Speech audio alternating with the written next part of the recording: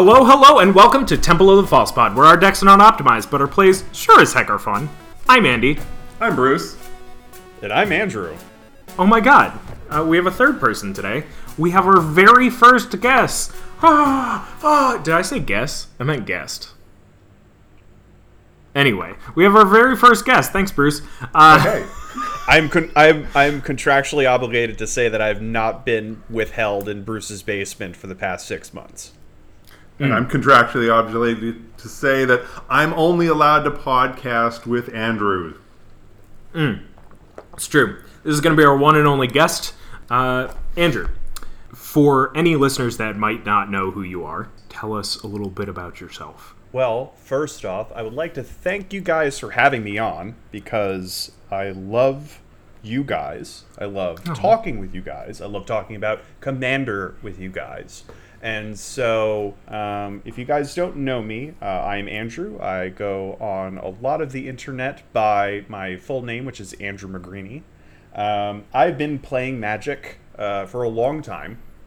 I started in Visions back in '97. Hell yeah. I called it quits roughly about just before Kamigawa, and then I picked it back up, Scars of Mirrodin block, and I've been largely a Commander and Cube player ever since. So that's like the long and the short for me. Yeah, Andrew and I, what is that? I think the first time we met was at a GP Worcester, I think. Yeah, GP Worcestershire. Yes, Worcestershire. Worcester. And we just sort of Hit it off. recognized that the other person was a pretty cool guy, and we wanted to spend more time together. And then Gen Con hit. Yep. And for those of you who've been reading way back on my stuff, during one of my articles, I talked about Gen Con, and I made a specific point of saying, if you're going to Gen Con, you need to get yourself a McGreeny. And this has sort of been a running gag for Andrew and I now for years. It's just, Andrew had done Gen Con plenty, and I was just sort of following along, figuring how all this was going to work. And we stayed in the same room, stayed in the same bed. Nice. Just actually, for the record, I am Big Spoon in this scenario, but I'm also kind of like a backpack for Bruce. Like, Yeah. Bruce, that's basically. for those who don't know Bruce is like 6'5", and I am not. So there's your math. Bruce told me the other day that he's 6'3". I went home and told my wife, I was like, Bruce is 6'3", and she was like, no way. He's definitely taller. So, you're taller. Okay, so Bruce is 6'4". Oh, sorry. The doctor's office tells me that I'm 6'5". However, my son, who desperately wants to be taller than me, says that he is 6'4". And so I always tell him that, no, I'm taller than you, and I'm 6'4". Therefore, you are only 6'3", small fry. So, Bruce is 7 foot even, and I met McGreeny. I met you when? I think at a BrewCon. Yeah, it was certainly a BrewCon. 3 years ago. That's about it. I guess the rest is history. Yeah. Well, okay, so the whole reason we've got Andrew on here is he started doing this project, and it really piqued my interest. And this is a 10-deck story. This is a project that will be taking years, Decades, to millennial, to go from start to finish. Basically, yeah. So the idea, well, what am I saying? Andrew, tell us about the project. Sure. Yeah, and I'll give a little bit of context here just so people understand the reasoning and rationale for why it is I'm doing what I'm doing right now. So I came to the realization lately, and I think it's the discussion that we've been having in the Commander community for the last, I don't know, year, 2 years. We talk about the homogenization of the format. We talk about, how consistent building decks has become and how uninspiring that has been for me. And I came to the realization that a huge amount of the decks that I still pilot on a regular basis are upwards of 6, 8, close to 10 years old now. Oh, wow. There are some Right. that just they were the first thing I built, and aside from a couple of tweaks, and just based on the proliferation of materials from Wizards of the Coast right now, they have essentially become time capsules. I look at a deck from 2012, and maybe it was updated consistently for 4 or 5 years, but you can see there's a clear point in which it cuts off. And a lot of the newer decks I've been building, particularly in colors where I try not to have decks that are similar color wise. So just making sure everything has its place and its justification for investment and playing. And a lot of the newer stuff, I was trying to build in color combinations that weren't particularly inspiring to me. And then just the race to the bottom in terms of the efficiency of the cards we're now seeing across the colors. I want to say 70% of the deck was basically just pre-filled out from everything we're seeing in order to be competitive, or to be fun. I'm using air quotes for those that can't obviously see my hands. And so I said to myself, what is something I can do to A, try to build decks in colors that I find interesting, and B, how can I build those decks in a way that is not constrained by the templatization and the homogenization of Commander as it currently stands today? And so where that challenge netted me was this idea of, I call it the diametrically Ravnican project. And I do that just to be, over the top in terms of wordy, over the top in terms of language. But essentially, I wanted to take what is the core definition, the core philosophical understanding of a Ravnican guild in Ravnica, because obviously blue-red can mean 10 different things nowadays depending on which set or world you're going to. And I focus specifically on Ravnica because those are the ones that we all know and love. Right. And I said to myself, what is the diametric opposite of that core understanding of this guild? And so that's how this project kind of started, and it's been a fun thought exercise to think about these guilds in a super critical way of what does this guild mean to me, and then trying to find a theme that is coherent enough to actually build a deck around that represents the antithesis of that thing. And so that's kind of how this all came together. So the idea then is to take the homogeneity of a color pair and just try and find something that works in the reverse or on the opposite end of the spectrum. Yeah, and what I like about this format thus far, again, air quotes, this project is I can justify the use of what are typically considered efficient cards if they fit thematically within the theme that I'm going for. So it's not like Squid Tribal or People with Hats Tribal, where you're intentionally building for I don't want to say a meme, but you could be more mechanically interesting with this by finding ways of employing all of this stuff together. And so the one example that comes to mind for me that is pretty much common amongst most decks that include white is Path to Exile. And for the Selesnya deck that I've made, Selesnya for me represents bounty, it represents plentifulness for the many. And so the opposite, the diametric opposite for that was the notion of desolation, emptiness, the void, scavenging for scraps. And so for me, playing Path to Exile in there it's obviously a very efficient, very strong card from a commander standpoint, but thematically, the idea of banishment to this desolate nothingness feels apropos. And so it's like, it's fun to be able to play, within that kind of headspace of like, how far can I stretch open the aperture to like include cards that are less efficient but fit more on theme, but then also these decks actually be able to sit at a table with a couple of unknowns and have still a relatively solid play experience, even if the power levels have a bit of a delta between them. I think we're no strangers to going too far in theme. I remember when I started playing Magic, I started playing back in, I think my first release was Dominaria. The Return to Ravnica sets were, like, I was still a new player when those were coming out.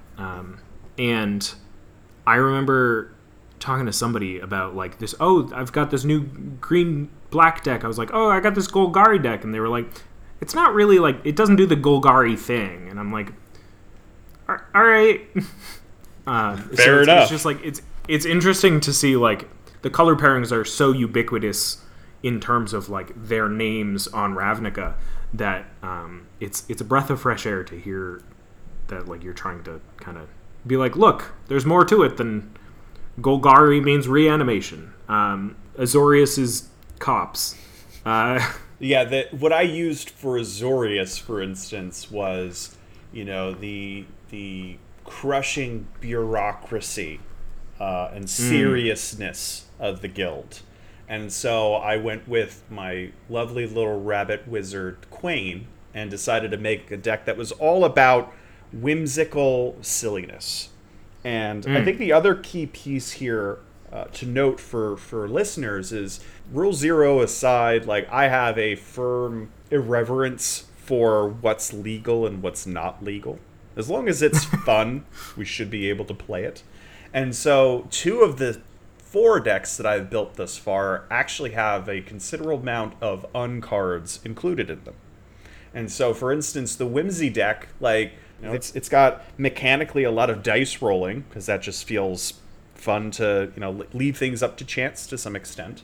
But that leaves room for a lot of our interesting unstable cards. Because, like, here's the wild bit. Like, the thing that got me excited about putting uncards into these decks was reading a card like Steel Squirrel. And for those at home, Steel Squirrel is an artifact creature squirrel.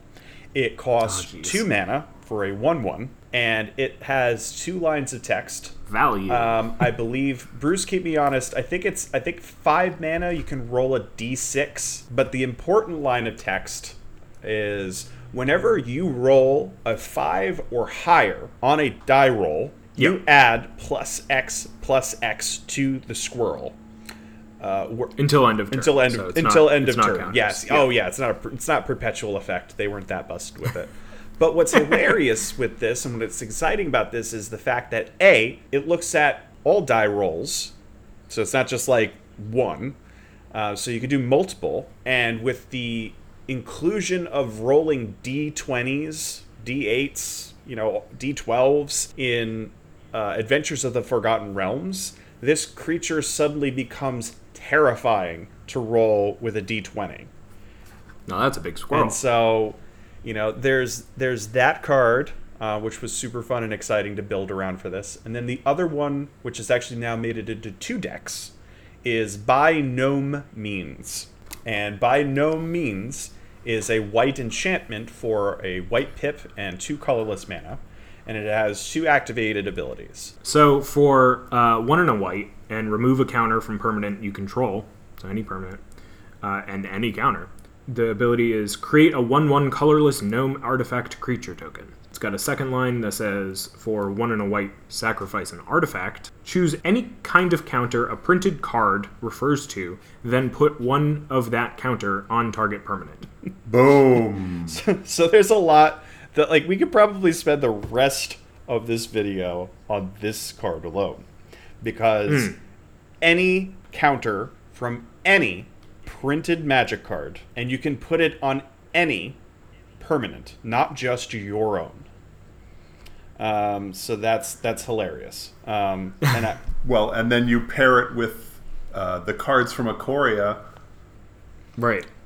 and now suddenly you've got flying tokens. Yeah, because it's not. I mean, it doesn't say a printed card that you have in the game or nope, anything. So you you've just got- need to know essentially all Yeah. of the potential tokens. Like you could put loyalty counter like in the rules on like Gatherer and the official Magic website. It says you could put loyalty counters on a creature. They won't do anything, but who knows? Maybe they will down the line. Like that's close to verbatim, but like it's just really funny that that's like the official rules text or Oracle rules text. Between Ikoria and a whole slew of other like sets that have just created proliferation of hilarious counters, as well as the ease in which you can generate artifacts to sacrifice. Right. Because obviously the conceit here is that you would leverage the gnomes that you were able to manufacture from removing the counters. But for instance, like I forget, Bruce, in our game, I spell swindled something and suddenly had 7 treasure. And it's like, cool. Essentially for 3 treasure, 2 to sacrifice for the mana, and 1 to sacrifice for the ability, I can put an indestructible, put a hex proof. Right. I essentially can turn any sort of dinky creature into a god killer. Which is what, in that game, I failed to recognize the attacking creature had menace. So that was the end of me, unfortunately. So like just being able to like just pump mana and treasure and artifacts into like creating, like I would love to see Quain just turn into this utterly horrifying, because you do have, for instance, like +2/+2 counters. They exist. Like, the old Magic was wild, and they haven't eroded it to be 2 +1/+1 counters. No, it's a +2/+2 counter. And then you could also use -1 or -1/-2 counters as removal. Like, there's the application is myriad for this card, and I love it. It gets use in my most recent deck, of which I actually have a couple cards here yet to be sleeved. It is my Orzhov deck. Ooh. And so the Orzhov deck is really fun because for me, the Church of Orzhova or the Bank of Orzhova, whatever you would like to call it. The Church Bank. Right, basically, yeah. Essentially, like, they handle the finances for the Plane of Ravnica, or like they're the treasury, so to speak. If I'm getting this right, I'm sure some Vorthos will rightly castigate me at some point. But yeah, their idea is money is power. So right, like, so it's like they're the big four. Like they are the too big to fail bank of Ravnica. And so what is the diametric or antithetical opposite of that? It is startups. It is, innovation. And so how I built the Orzhov deck is Orzhov startups, and essentially it's run by Kambal, Consul of Allocation, who is the investor in the startup. The investor in this startup, and this is a contraption deck. Oh, so basically you are investing in this calamity machine. And of course, if you're familiar, I don't blame you if you're not familiar with contraptions, because it was a one-off thing. Let's find one. So contraptions are in their own deck, and they require a specific action in order to be created, and they actually get put on different sprockets, which you crank. And when you crank a sprocket, you can activate the abilities of any or all of the contraptions on that given sprocket. Now, what's really funny about contraptions, though, is while the deck exists in its own space, and they have their own graveyard, so they go to the scrap yard. They don't go to your graveyard, and you can't just they can't just come out of thin air. They have to be assembled. Oh yeah, so like certain cards will say assemble a contraption. Exactly, or if you reassemble meet certain criteria. Yeah. Right. And but what's interesting about this is that while they have their own independent zones, they do when they exist and they're on the sprockets, they are on your battlefield. So they can be targeted, they can be sacrificed, and they're artifacts. And they're artifacts. So once again, by no means has hilarious application in this potentially, because it's like, oh, I could just convert this Garbo contraption that's doing nothing for me right now into an indestructible counter or a hexproof counter. So like I think if any of our listeners are still unsure about these contraptions, they happen. You crank it when you're told to crank it, or is it at the beginning of your turn? I don't remember. I believe it's your upkeep. You okay, move. Wait. At the beginning of your upkeep, if you control a contraption, move the crank counter to your next sprocket and crank any number of that sprocket's contraptions. Yeah. Do you have all of them in your contraption deck, or do you have like specific ones?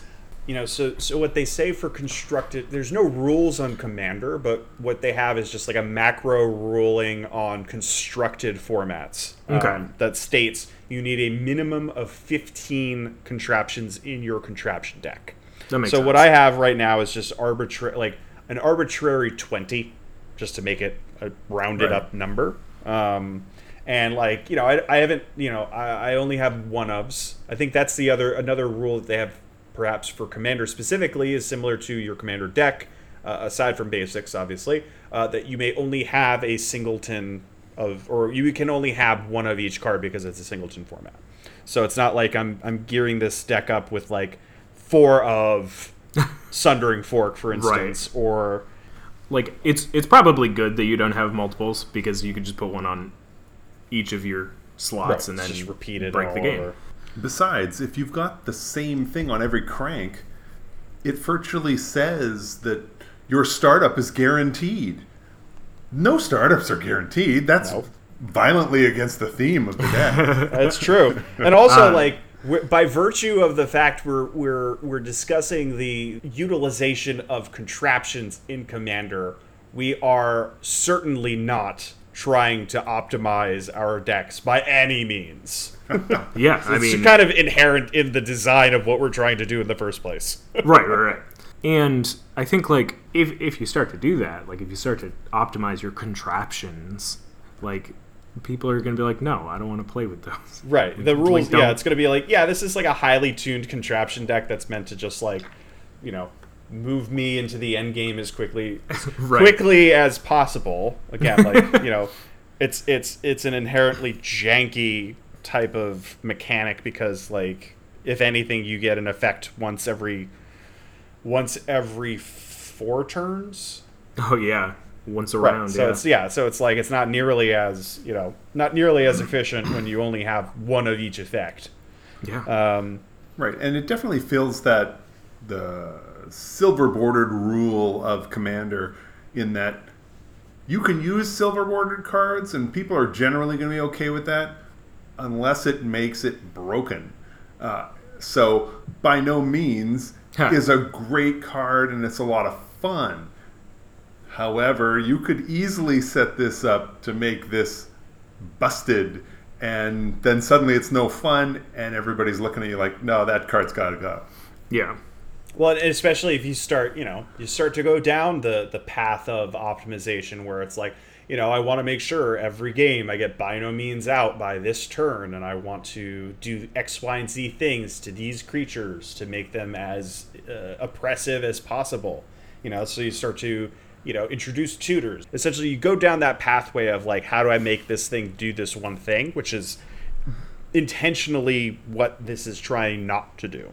Right. It's and if you've reached the point with your deck that you're tutoring for the silver bordered card, you've gone too far. Time to back it up. I mean, kind of like with your Griselda deck, you're like, I'm just tutoring for BFM every time. Here, like the fourth deck. So we talked about 3 of them. I talked about Selesnya Desolation, at least in the concept of what the deck Yeah. is about. The last deck that I'll talk about, which is that I have built, and it was ironically the first one that kind of got me excited with this. So we kind of did one of these, or like this, like all over the place, as it is with me and my brain. But is my Boros deck. And like this was where it all started, because it's like Boros is just the militant do-good guy. Like, it's just like, you know, the policing, you know, the militant, you know, being the do-gooder and protecting from the bad guys, and, you know, scandal, you know, protecting from, you know, the seedy underworld, you know, just thinking like that kind of stuff. And so for me, it was like, all right, so how do I make like an outlaw / scoundrel, like backdoor, back alley, like not even sinister, just like, you know, the way this deck came together is like, how do I make the equivalent of like a drunken tavern brawl between all of these questionable folks, and what are they all doing here in the first place? And so that deck is piloted by, the operation is run by, I think it's probably the better way to say it, Ragavan and Bruce Tarl. And I think actually, like, one of the big flavor wins in researching this deck and trying to figure out what the ideal combination or like commander would be for this is the fact that it is canon that both of these, and I'll pardon my French, Breaches. Both. Oh, sorry. Did I say Ragavan? You said Ragavan, yeah. I said that card's expensive. Forget it. I meant Breaches. Breaches and Bruce Tarl. They are both canon as being quite voluminous shit talkers. Like, they are all about taunting and, you know, just like talking smack in the fight and just like goading people on. Just real hockey players. Yeah, just y'all just really getting in there, y'all. But so it's just like having, you know, like pirates and just brawlers, and, you know, like Robber of the Rich was a favorite for me. And this deck got really fun because it became a Boros deck that's not as inclined towards attacking, but it does like to steal a lot of stuff from other people. So it's like you make treasure, you make bets, you're stealing stuff off the top of people's decks and trying to cast them. So it fit flavorfully from a thematic standpoint, and also mechanically in terms of like what the deck is trying to do. Like, right, you know, there's a couple of new cards that I really loved for this. One of my favorite new cards from Modern Horizons 2 that I have up is Tavern Scoundrel. Ooh. And so this is a 1/3 human rogue for 1 red pip and a colorless mana, and it says whenever you win a coin flip, create 2 treasure tokens. And then the second line of text is for a colorless, tap and sack another permanent, flip a coin. So, like, the only thing you're getting out of this is maybe treasure, but I did have a funny sequence, I think with us, when I was playing this, because I had,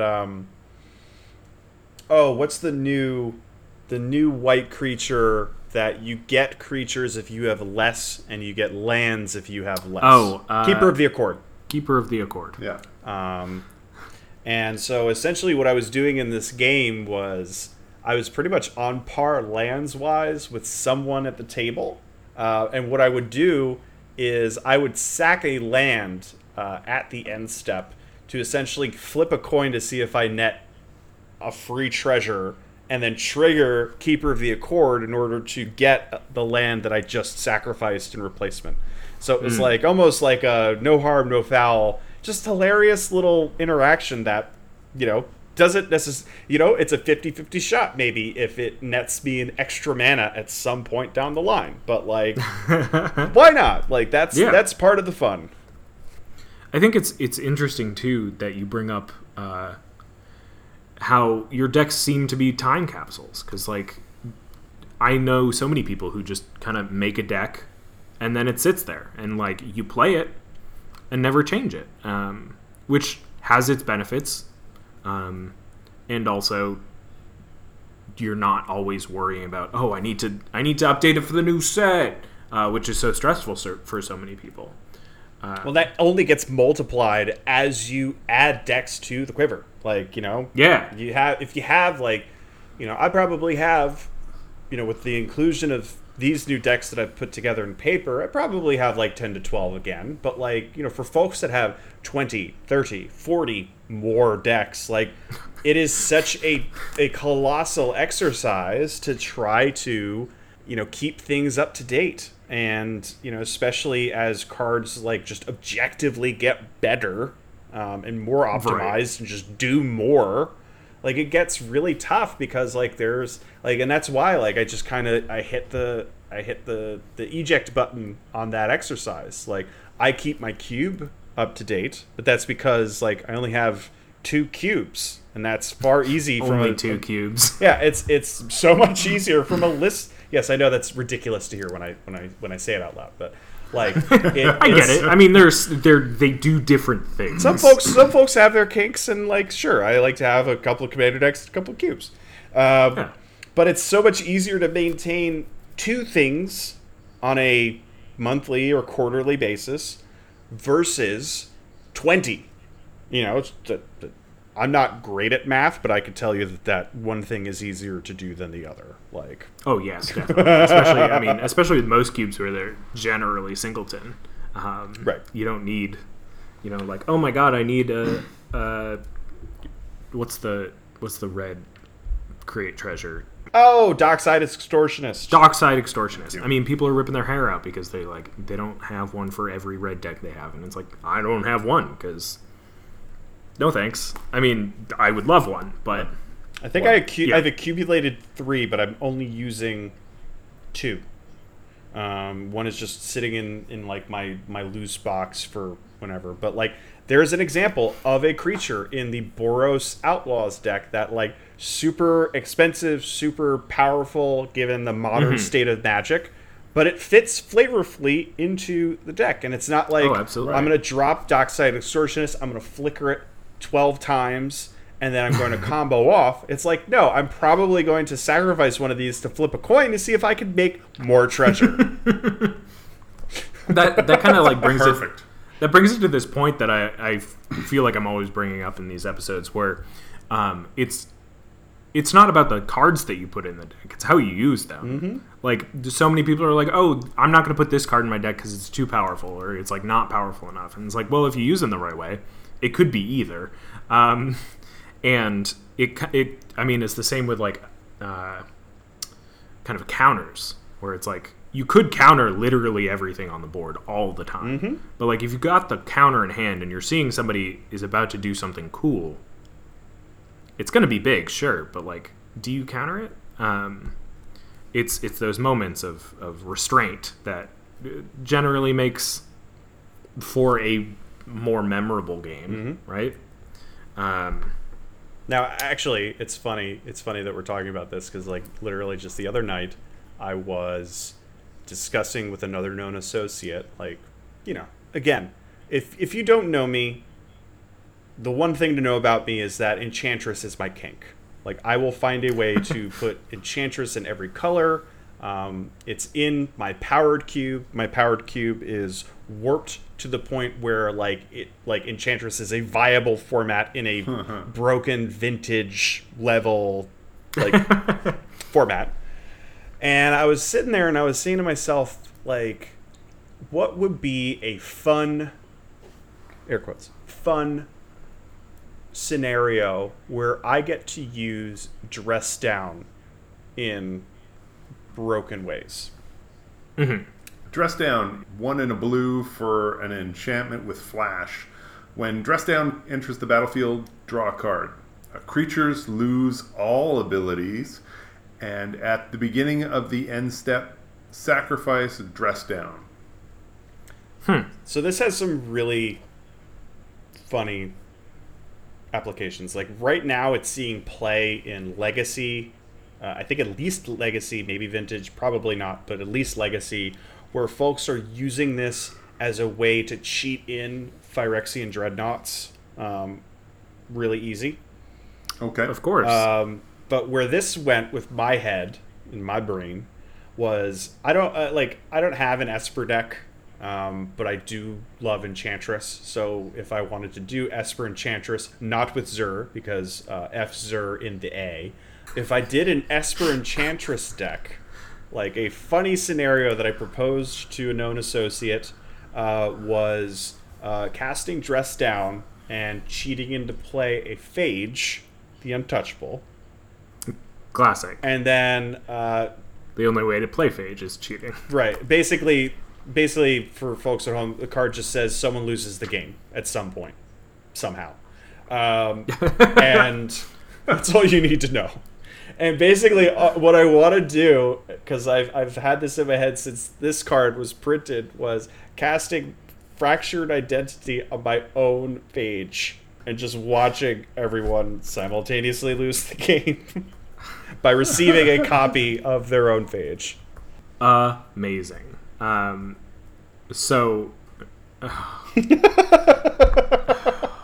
It's there's a lot of stuff on Phage. All you need to know is that at some point, someone will lose the game. Amazing. That is beautiful. And like a lot of mana to like, those are some big hoops to get through.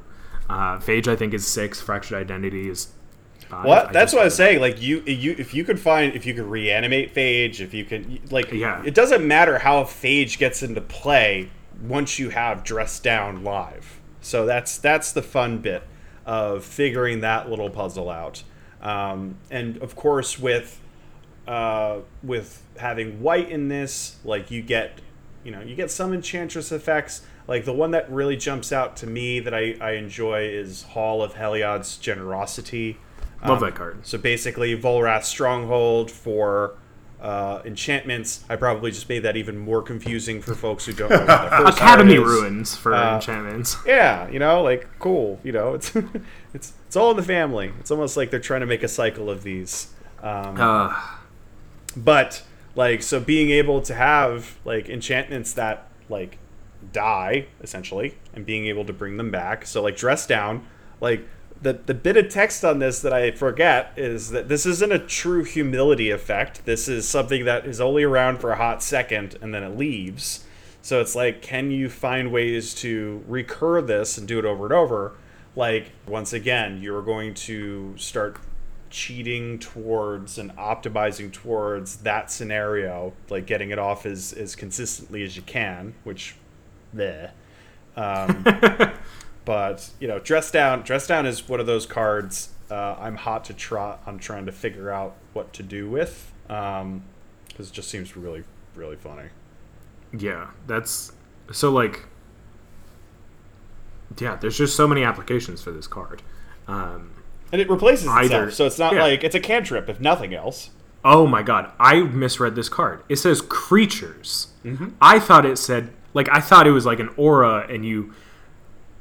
Amazing. No, it's amazing. It's a global effect. Holy shit! I thought this was an aura the whole time. Oh no. Well, so yeah, it's like, okay, reading the card explains the card. Somebody's gonna cheat in, let's say, not Collected Company. What's the instant speed? Put a creature into play with Convoke. Yes. I don't know. Chord of Calling. Court of Calling. Chord of Calling. Yeah. So it's Quarter Calling. Chord. CHORD. Quarter Calling. Chord of Calling is a green instant for 3 green mana and X, and it has also Convoke, which says your creatures can help cast a spell. Each creature you tap while casting the spell pays for a colorless or 1 mana of that creature's color. And so you can search your library for a creature card with converted mana cost X or less and put it onto the battlefield and then shuffle. And so, like, a lot of times you'll just have somebody be like, cool, I'm going to Chord of Calling in this Craterhoof, or, I'm going to cheat in this creature, essentially is what this says. And I'm going to go find it and put it directly onto the battlefield. Right, and you could say, cool, that's cool. I'm going to, in response to your Court of Calling, play Dress Down. And your creature is just going to show up as a vanilla thing. That's beautiful. So it's just like if you're, it's secret tech for those that are in more competitive scenarios, because like if someone's going to wild pair, or somebody's going to Court of Calling, or somebody's going to cheat the thing in, like even just being able, like the Thassa's Oracle example, like you consultation for whatever, you exile your deck, you play Thassa's Oracle, and you win. Cool. But essentially, like the Oracle consultation combo can get nixed with this, because like person consultations, at that point that Oracle is going to hit the table at some point. So being able to respond in any of these moments prior to Oracle hitting the table, you can negate Oracle's ability to do the search and therefore win. Yeah. That's beautiful. Also, being able to do this on someone's upkeep when they have a Lab Maniac out and they have nothing in their graveyard. It's like, no, I'm gonna say, like, do you have actually? It's a great question. Do you have a moment before? Oh yeah, you just do it in their upkeep, like, because Lab Maniac just checks for when you draw. So if you're just trying to win off your draw step, you just do this on their upkeep, and they either respond with something that cantrips or draws them a card, or they just lose. Yeah, or even better, before they even untap. Well, it's only... Well, does it... hold on, I need to pull... Oh, it's... Yeah, it's... That's the last bit of text is what gets you. It's not a... Oh, it's not you do it during the person before theirs end step. Oh, and it sticks at the beginning of the end fall. step. Yeah. Word. Crazy. Love it. Tech fruit. And it's got some great art and a sexy name, so I'm gonna dress you down. I'm here for it. So Andrew, I wanted to ask a quick question. I want to go right back to the series that we're talking about. Mm-hmm. What's the next in the series? Well, you and I, Bruce, actually, we discussed Izzet being a potential sore spot for people, and again, this is an exciting. I think it's exciting because it's like it forces you to think, less outside about the bun, right? Yeah, what that Andrew said. So is it, like we talked to, let's brainstorm this live for a second. We talked about it a little bit. There's the experimentation, there's the science, there's the fearlessness aspect of just like trying whatever, and if it goes boom, it goes boom. Like it's for science. Right. So like there's a lot of interesting angles to potentially go this way. I didn't know, Bruce, if you had a chance to have a think about like what the opposite of Izzet to you was. Well, I mean, I had talked about this as the careless science, and when we were talking, your response was the idea of the opposite of Izzet is like prudence or caution, and that rang a bell for me. That was exactly what I'm looking at. My problem is that where my brain goes then is that I end up focusing in on just blue. Mm-hmm. Because just blue, it's a very easy to get to that prudence, that careful, the cautious, the considered, that's blue. So I had already started going down this path of, I'll build an Izzet deck that's blue. Okay, blue, but let's take out all of the chaotic aspects of red. It's gonna be hard to this do. Isn't this has stopped being the opposite and started being, look, we've got enemy colors, I just chose one. Yeah, I mean, right. I think that's, correct me if I'm wrong, I think like a lot of the Ravnican guilds tend to not generally favor one side over the other, but like the patterns that we see played generally are like, for instance, Izzet is a lot of like spell-based, instant sorcery-based burn, etc. So like it generally, again generalizing, tends to on the outside seem more red heavy. I mean, I think flipping that on its head would see more blue. And I think it's interesting because I think with Prismari having come out in Strixhaven, it has kind of lent this idea of creativity to blue and red, which I think retroactively kind of fits into this Izzet theme of like unpredictability and like over the top like experimentation. And if I may add my opinion, I think the opposite would kind of be like structural engineers. Possibly permanent based walls. Literally building on the battlefield, building with walls on the battlefield. Izzet walls does seem pretty funny. No, I mean, yeah, so it's like that's a direction. Like I was trying to think, like in my head I put Simic and I put Izzet kind of next to each other because they're all about like progress, whereas like Izzet is progress from a tech / spell / like innovation kind of space, where Simic is about like evolution. It's like about the genetics, it's the Darwinism kind of thing, which is interesting. So I see those as kind of like being on a parallel path, which is funny because they both include blue. So for me, it's like if you think about, so like structure is really fun because it's, like it's loose, it's off the chain, like it's like, frantic, is another word that, that's another one that you could kind of gravitate towards there is like, the franticness of things, like what's the opposite of that? But then also the idea of technology and innovation.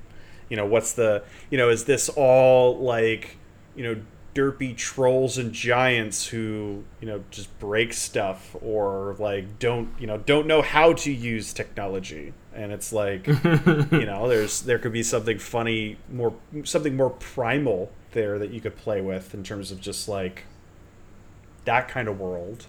Because you do have, I mean, to use Kaldheim, you do have Izzet giants to some extent. So like the idea of building that space out is interesting. Yeah. I don't know that. What about the idea of pirate with a plan? So you've got the chaotic actor, and yet you've created a situation where it's more careful planning. Maybe I'm even thinking of like I don't know, a warrior sniper, where to me that the idea of Izzet is the shotgun blast. It's boom. That's okay. Now what happened? And the sniper would be the inverse of that. So I like that. So this is something I've been doing. Actually, I love that. Something I've been doing with these to kind of like help this is a fun exercise because you have to get really into the head of like what it means to be a part of the in this case the Izzet League. And so I actually went to the MTG wiki and I'm reading the background, and it's kind of funny because they're actually, Andy, they're not as opposed to what you were talking about with the engineering, because the Izzet League are charged with attending to Ravnican's civic works, including water supply systems, sewers, heating systems, boilers, and roadways.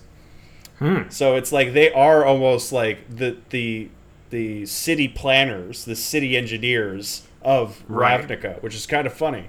But then like some of the things I was keying into just now, in addition to carrying out these functions, the Izzet members, obsessive, keen, and creative individuals who also have short attention spans, I'm pointing to me, are known to perform magical experiments, even with reckless abandon and sometimes with spectacular but severe results.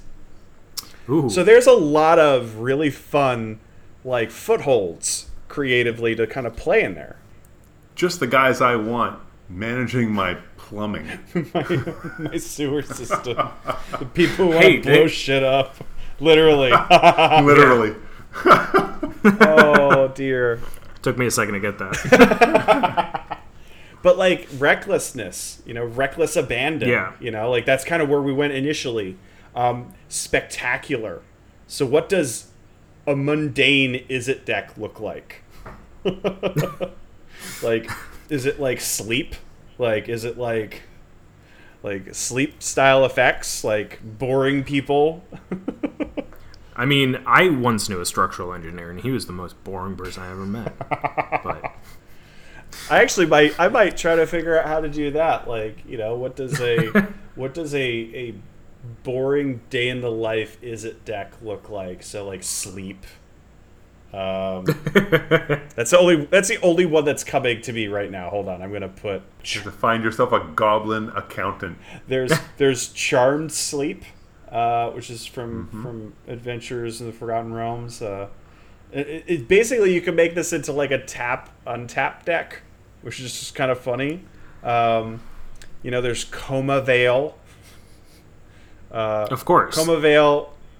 I don't know what it is, so I'm sure no one knows what it is. Coma Veil is an aura from Shard's Block, and it is a 5-mana aura, so it's blue and 4. Enchant artifact or creature. Enchanted permanent doesn't untap during its controller's untap step. Oh, okay. That's it. That's an expensive way to do that, but sure. Like I'm just keyed in on sleep right now, but like Same, honestly. Sigil of Sleep, that's a pretty good one. Sigil of Sleep is amazing on the right creature. Right. So boring could just be like if you find cards of like I think about like all the classic Urza block cards, and again we made the joke earlier that it's not this isn't meant to be like themes of like people wearing hats.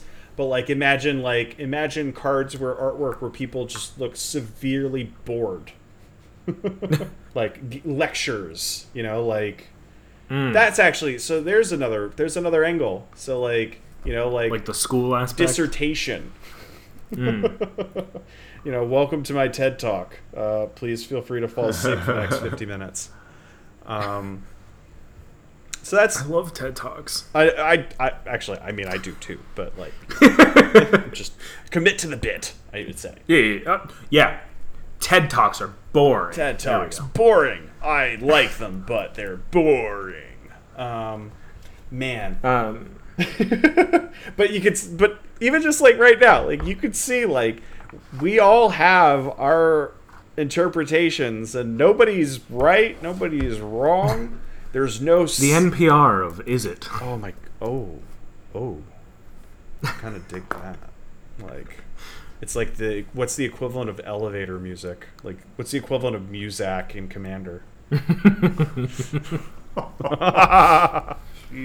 But that's so. Like, here's actually that just made me think of another one.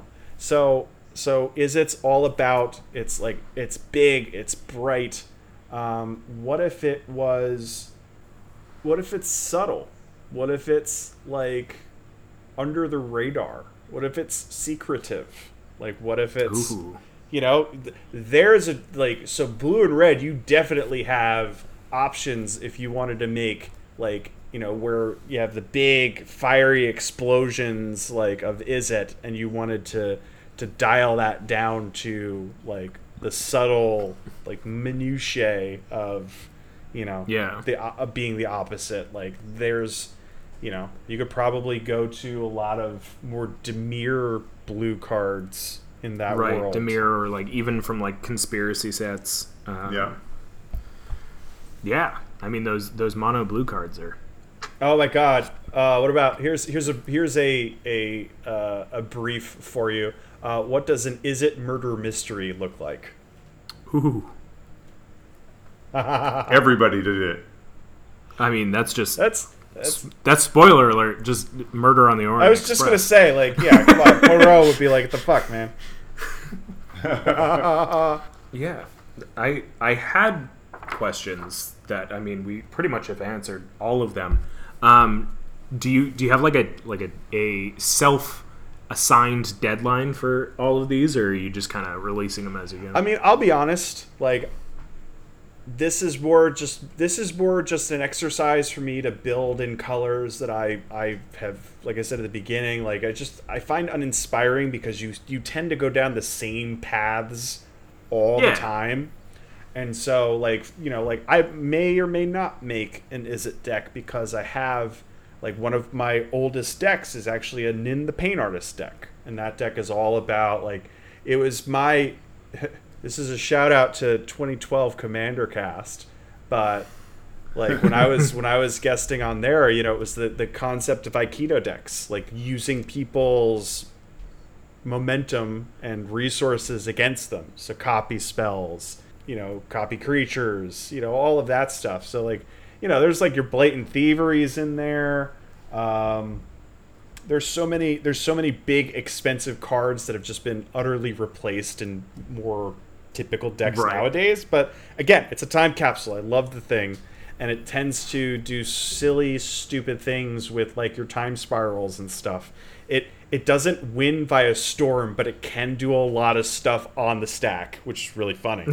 But that said, like there may not be an opportunity. Like if I stay true to my concept of just not having multiples of colors or color pairs, like the idea of a Izzet murder mystery party is really interesting, but I may not do that solely as a red-blue deck. I may do that as maybe a Jeskai deck, which is another color combination for me that famously is a snooze fest. And I'm sorry to my good friend the Jeskai on Twitter, but yeah, you could put 5 decks up and it would be like it's the same thing, like every time. Not you specifically. I'm not attacking you. So it's like in terms of a deadline, I don't have a set deadline because I'm just building for the color pairs that I don't particularly myself find interesting to build. And so this is just an avenue to build in those colors that I haven't necessarily given much thought to in a long time. That said, I would love to see, you know, how each of us could potentially take our concept of Izzet from this discussion and build a deck and see how different it is. Because again, we're not constrained by we need to have this many ramp spells, we need to have this much removal. Like we're just kind of like, what's our theme and how do we want to build it and make a decent, fun deck out of it as a result. I'm 100% shotgunning the murder mystery party for this because that seems really funny. I'm gonna have a lot of fun with that. Hell yeah. So to kind of start wrapping things up, other places people might know you. I mean, you've got your second cube. I mean, you had mentioned your vintage cube, but you've also got your So the Archenemy cube, which I think is Archenemy cube. That's the word. Yeah. So I have my powered cube, which is super fun to play with. But then I also have a Archenemy cube, which is all about like that was basically my COVID project. Which, you know, essentially was like, how do I, when we're all able to come back together and play Magic with one another in person, like what's a way that we could dial up the social interaction aspect? And so, you know, building a cube that intentionally has hidden information and almost like a werewolf or mafia style structure to it of like, you know who you're going to be playing with, but you don't know who the bad person is. Like, it's just really fun conceptually. And I'm sure I know you've talked about this elsewhere. So we'll provide some links in the show notes below if you want to send any over. For sure. I mean, again, people can find you pretty much anywhere on the internet as @AndrewMcGreeny, all one word, right? Anything else you want to shout out or plug? I don't have really anything else too much to shout out. Like, you know, it's just really just looking forward to hanging out with people, looking forward to hanging out with you guys more, because I tend to travel a lot for Magic, going to events and stuff. I don't compete because I'm terrible at the game. But I just love to hang out and, just do crazy things like what we've been talking about this whole time. Well, it sounds like you've been the perfect first guest for our show. I will say real quick, if you're not following Andrew on Twitter, you should. I started Andrew's I started a second Twitter account just to follow Andrew. There you go.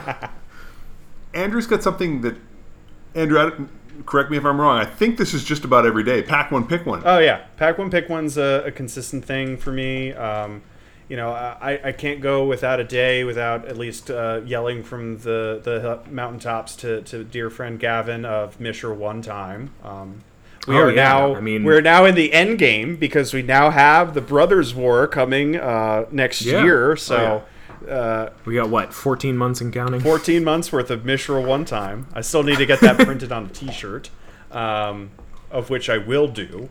Pack one, pick one. So if you're interested in having discussions about like the logic of like where do you go in a cube draft when you have your first pack seated in front of you. That's super fun. Yeah, it's always fun too because like I know that when I started following you years ago, when I started seeing this, I would always like think to myself like, what would I actually pick? And then I would like read the comments, and be like, oh my god, I don't know how to play Magic. I made the cube, and I don't know either. And then I just started saying things, and I'm like, yeah, this seems right, like because it doesn't matter. I guess this week, as of recording, we just had the big announcement for the next year releases. Which of the 7 sets are you most excited for? I mean, it's totally Kamigawa, right? No, it is 1000% the Brothers War, because for me, like nothing captures Magic to me more than the classic story of the two feuding brothers basically destroying the world. Yeah. And I for those that don't know, I collect a fair amount of original Magic art, and I'm kind of known for the key theme that I have with my a lot of my collection, which is I call it bots and baubles, because I love artifacts, I love artifice, and so collecting sketches of online versions or tournament versions of like the Moxen, having various robots and stuff like that, like Solemn Simulacrum. There's just such cool aspects to it, and so seeing that get announced, I mean, first off, I've never gotten so many notifications so quickly about Mishra one time as I did when I was not looking at the internet, and suddenly I have the gamut of people saying, oh, it is Andrew's time. And like, that was exciting. But then also just from my perspective, memes and shit posting aside, like being able to live into that story again, more specifically. And we're also, before that, we're actually going back to Dominaria, I guess in the modern day, because there's another Dominaria set as well, which is cool. I'm excited. Magic's a great game. Still make way too much of this shit for me to keep up, though, man. Like, yeah, absolutely. I was gonna say, if you're collecting art pieces relating to bits and baubles, and there's a Brothers War set coming out, Andrew, save your money. Which, yeah, we haven't discussed here. Obviously, is kind of an impossibility right now because I just bought an apartment here in Manhattan, so. I actually hate money, so I like to get rid of it as quickly as possible. Don't we all? And with that, I mean, we'd love to have you back at some point. I'm sure you can't get rid of me. I live in Bruce's basement. I thought we joked about this at the begining, and we did this over a Zoom call. Service is great down here. I don't know what you're talking about. Amazing. So I think that's going to be it for us today. Thank you all for listening. Up next is our Temple's Treasures episode. Find out what we talk about then. We're Temple of the False Pod, where our decks are not optimized, but our plays sure as heck are fun. I'm Andy. I'm Bruce. And I'm Andrew. Have a great night. May your fifth land be the temple. Mishra one time.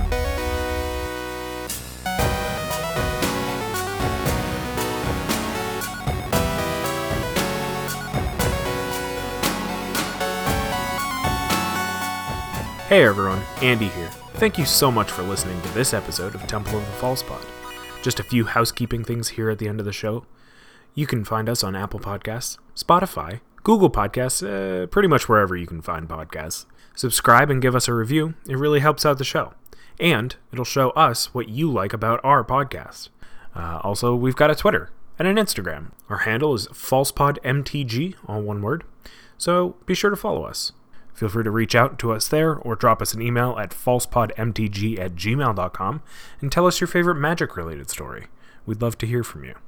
Thank you again to you and to Bruce. He's Mana Burned on Twitter, and I'm Andy Weekend on Twitter and Twitch. We're Temple of the False Pod, where our decks aren't optimized, but our plays sure as heck are fun. Have a great night, and may your fifth land be the temple.